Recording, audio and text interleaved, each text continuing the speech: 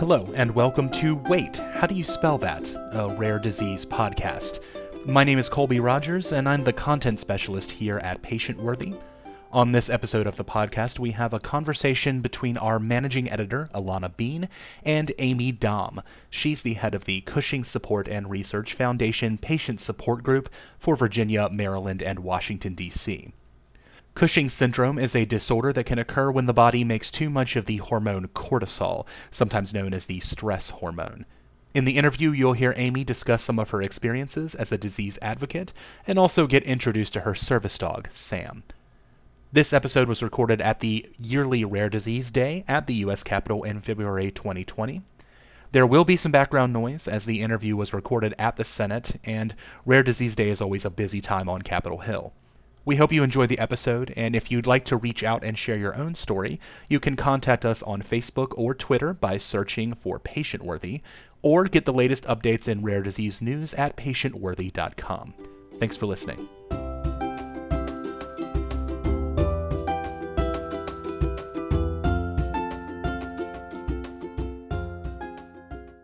Hi, this is Alana.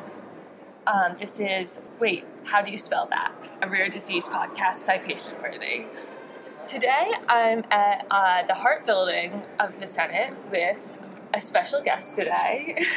Hi, I'm Amy Dahm. I am with the Patient Advisory Council and the new head of the support group for the DC, Maryland, and Virginia Cushing Support and Research Foundation support group.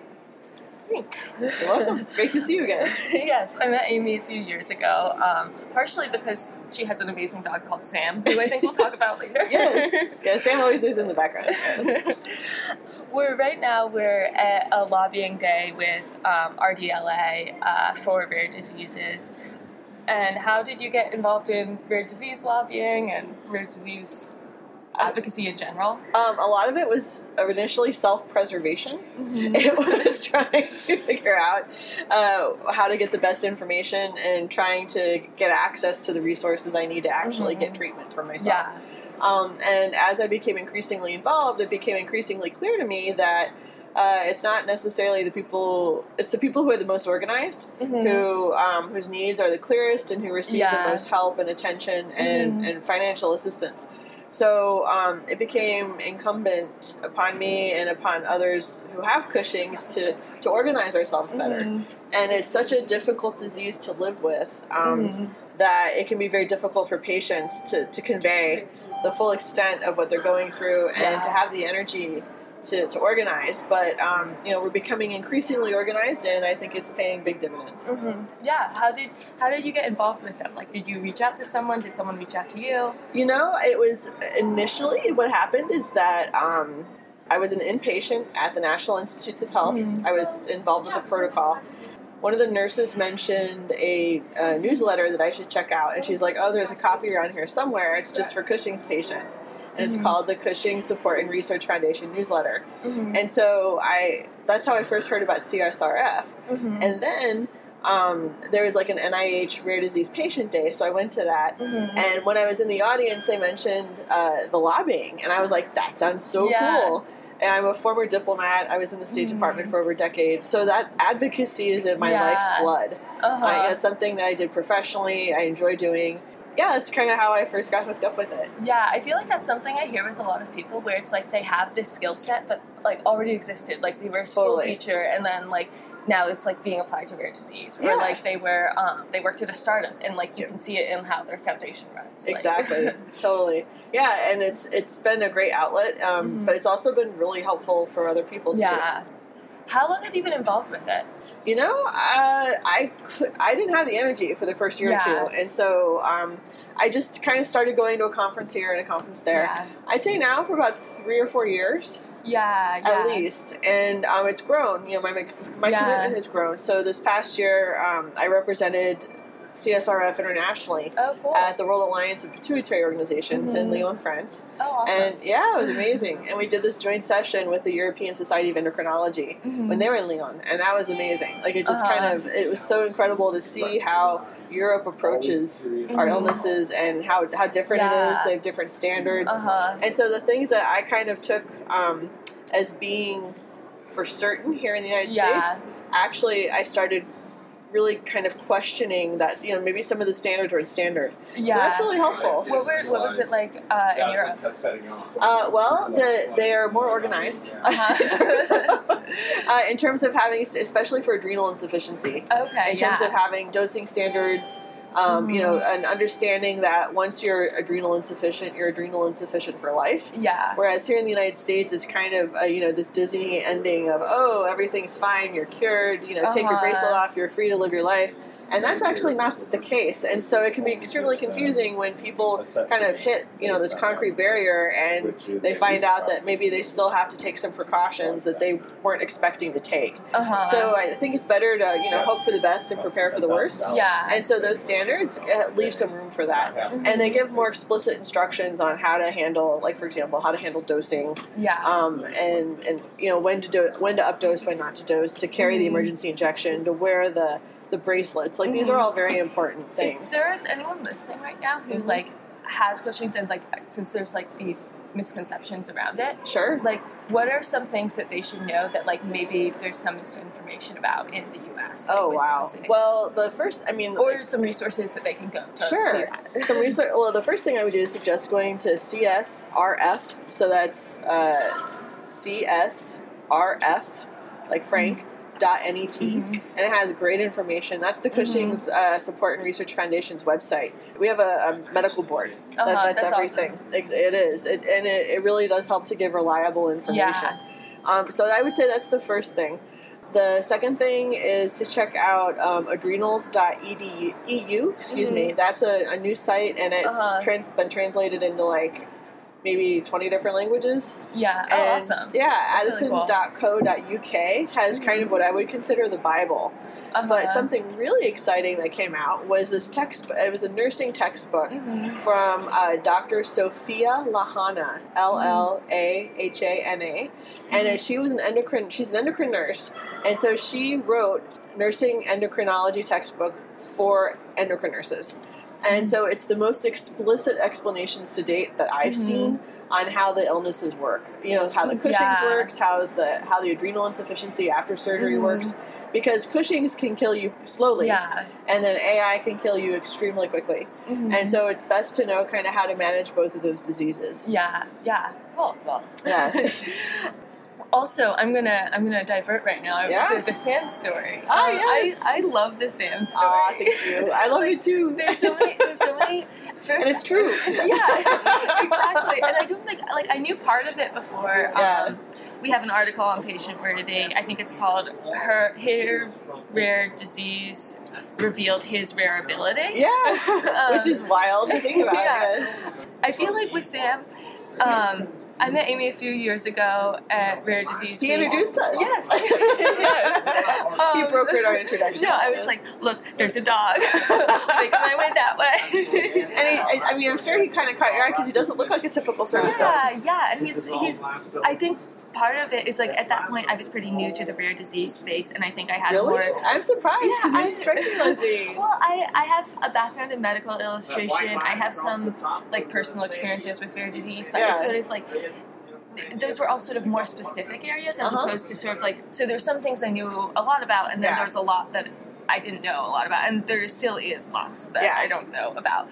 But I think he sort of helped expand my idea of service dogs, because I think that like I and like a lot of other people had sort of this limited idea that like it was associated with like primarily, like guide dogs, which are like one type of service dogs, but they also serve a lot of other purposes. Absolutely.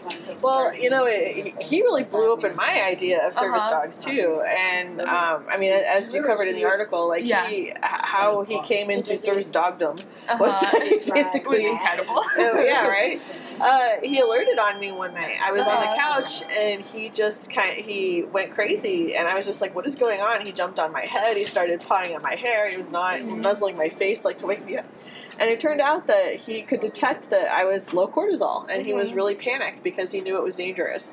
So until that happened, until I came face to face with this phenomenon, I really didn't know much about it either. Yeah. But then since then, I've learned that, after we went through the service dog training and learned more about the laws and the procedures and the training itself and the dogs, really it's a matter of matching up the disability with the dog. Yeah. And different dogs are trained and have different innate abilities that they've been bred for. So Sam's he was a ratter, like he was a hunter, and so he had that really keen sense of smell. Whereas, if, for example, if I had a French bulldog, it wouldn't have worked. So, it's really a matter of matching the disability with the dog. And there are seizure dogs, there are like high blood pressure dogs, there are, let's see, the seeing eye, the guide dogs. Yeah. But there are a wide variety. And so different animals have different abilities too. Like there's even like a service pony. That's cool. Isn't it? I know. The first time I saw that, I was like... Do you know what the service pony does? I have no idea. Maybe mobility. Oh, yeah, that makes sense. Yeah, because they're sturdy. Yeah. So that, to me, that would be the most logical. And they're not as, big as a horse. Exactly. It's more manageable size. Yeah, totally. But we were at an event a few days ago at the FDA, and a woman, God bless her, she passed out. And her service dog was a Mastiff. And so the Mastiff was able to kind of physically catch her and make sure that she didn't hurt herself. And it was wild. That is really cool. Yeah. He did scare Sam, though. I think I might have seen him, because I remember my coworker commented on the Mastiff because she was admiring I was like, what is that thing? Is that a horse? A bear? Right, exactly. I'm just that's huge. I actually, I remember having this thought that there is no scientific confirmation behind my dog story, but it's just with dogs all detecting these different things. But I think I thought about it 3 years ago when I heard this, because a while ago I had appendicitis, and I was actually dog sitting at the time. I was dog sitting a Rottweiler. Did the dog put his face on where you had the appendix? It was kind of crazy. It was he was this 13-month-old Rottweiler, so he's not a puppy, but he has a puppy in the body of a very big dog. And I didn't even usually dog sit for him, but my friend was out of town, and he was a good boy. And he's a special. Yeah. And I woke up in the middle of the night because I was staying the night there with him, and I was in a lot of pain, and then I was tackled by the dog. Oh my God! Seriously? Yeah. But where did he go for the area where you were sick? It wasn't. I mean, I don't even clearly remember. It's I remember at the time, it wasn't he was doing it aggressive.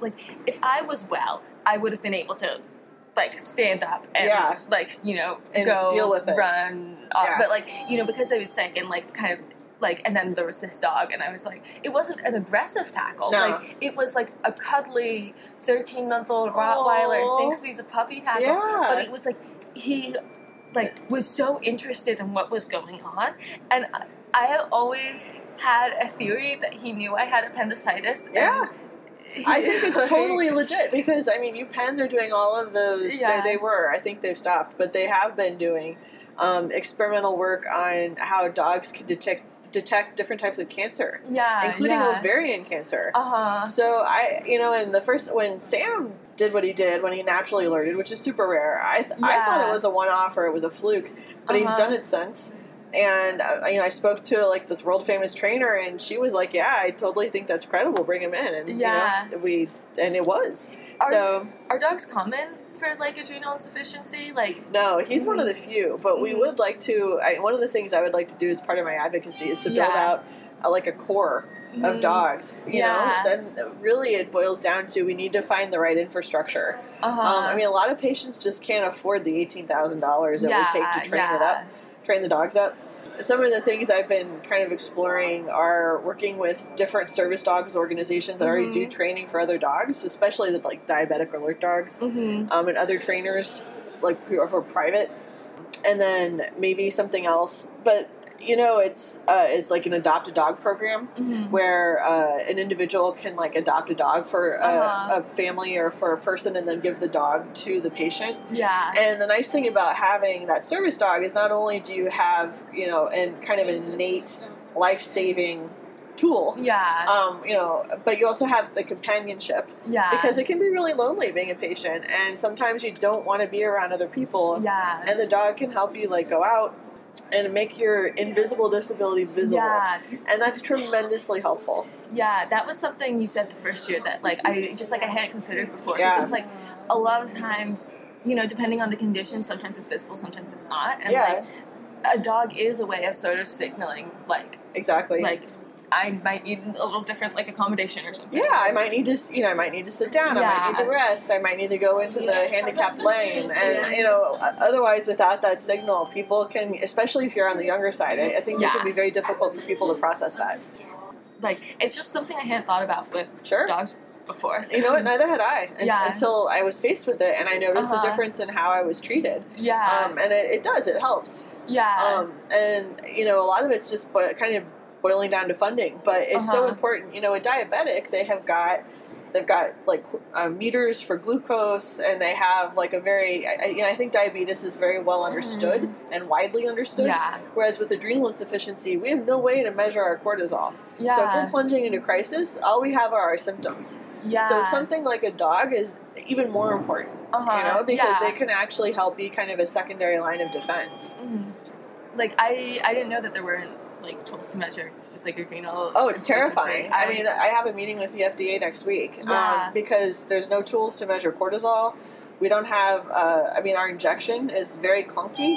We have to, it's like a little bottle and the needles are separate, and you have to puncture and then roll it. And there are people who have died trying to self-inject because they haven't had the physical or mental, the physical or mental capability to do it. Yeah. Or they waited too late, they didn't make the right judgment call. Or it just happened so quickly that they were kind of caught unaware. Yeah. So that's a problem too, is not having the right injections. Mm-hmm. So we don't have cortisol meters, we don't have injections, and then there are pumps that could be used off-label for cortisol, but they're not. Yeah. And that actually would help kind of smooth people out, especially people who have a hard time managing their illness.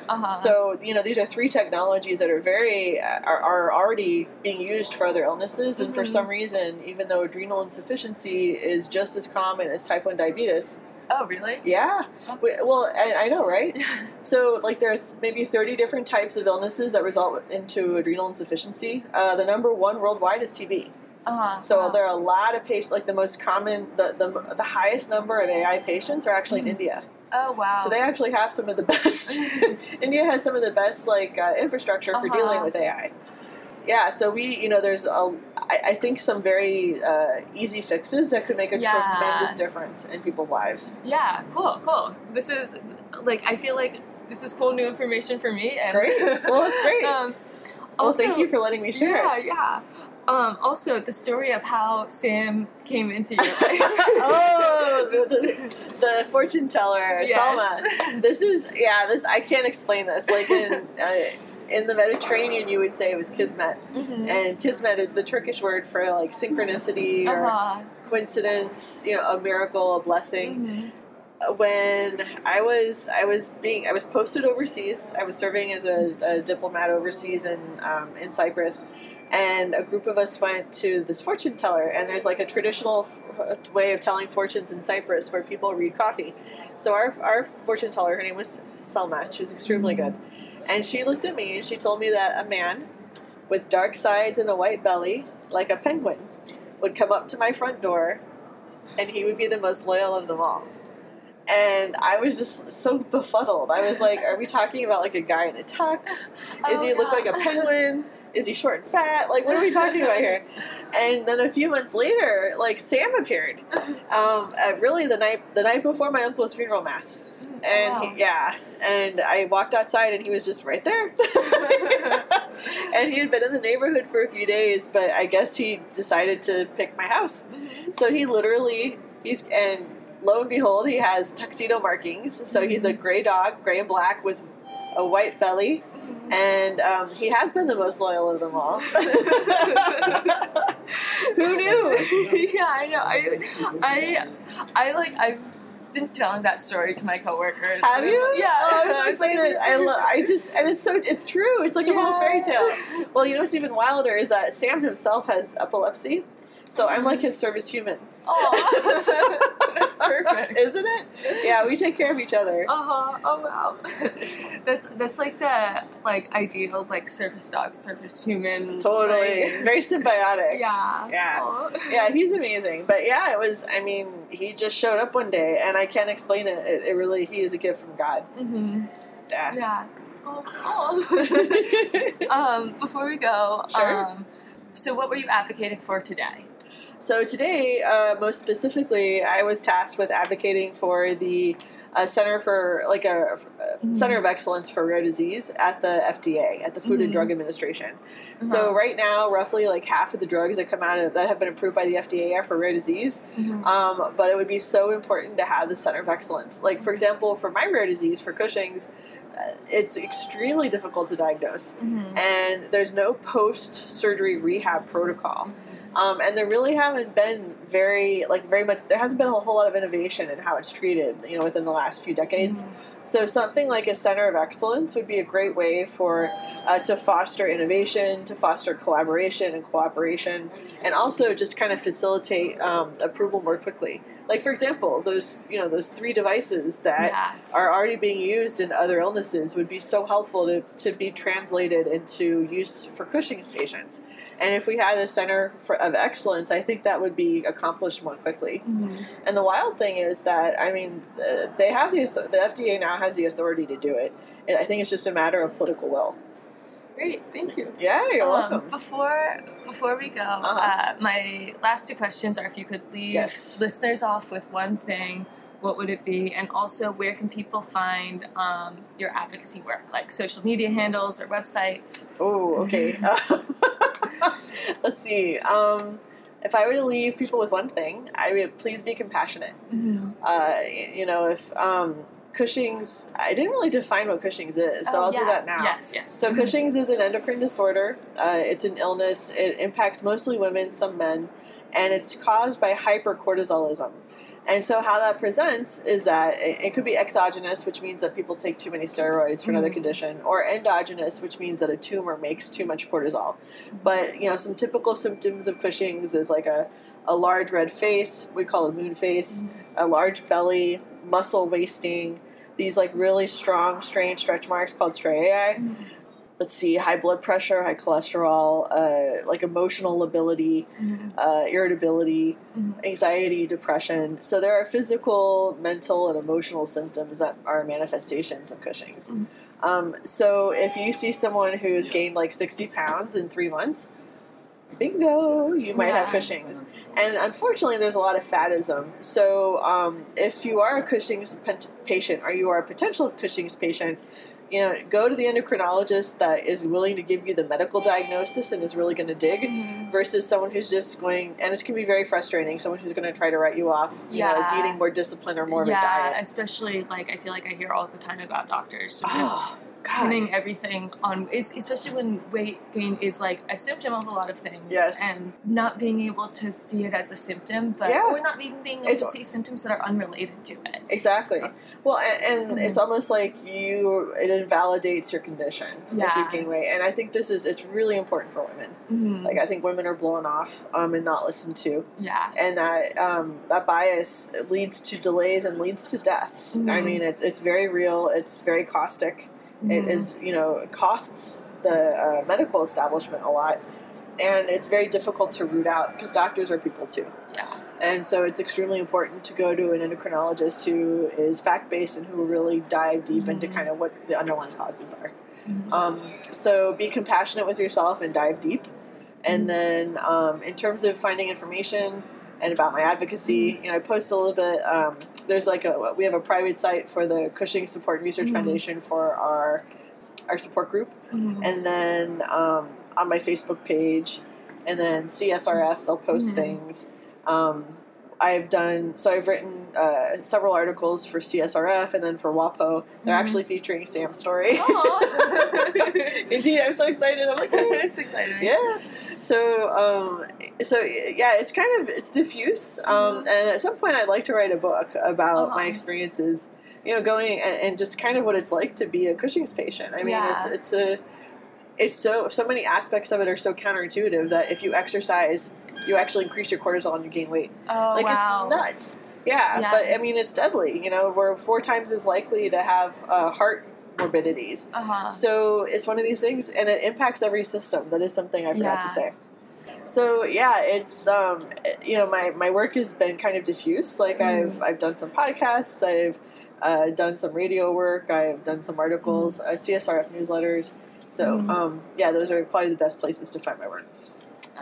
Great, awesome, thank you. Thank you. This is such a pleasure, Alana. Yes, Thank you. Thanks. You're doing great work. Thanks.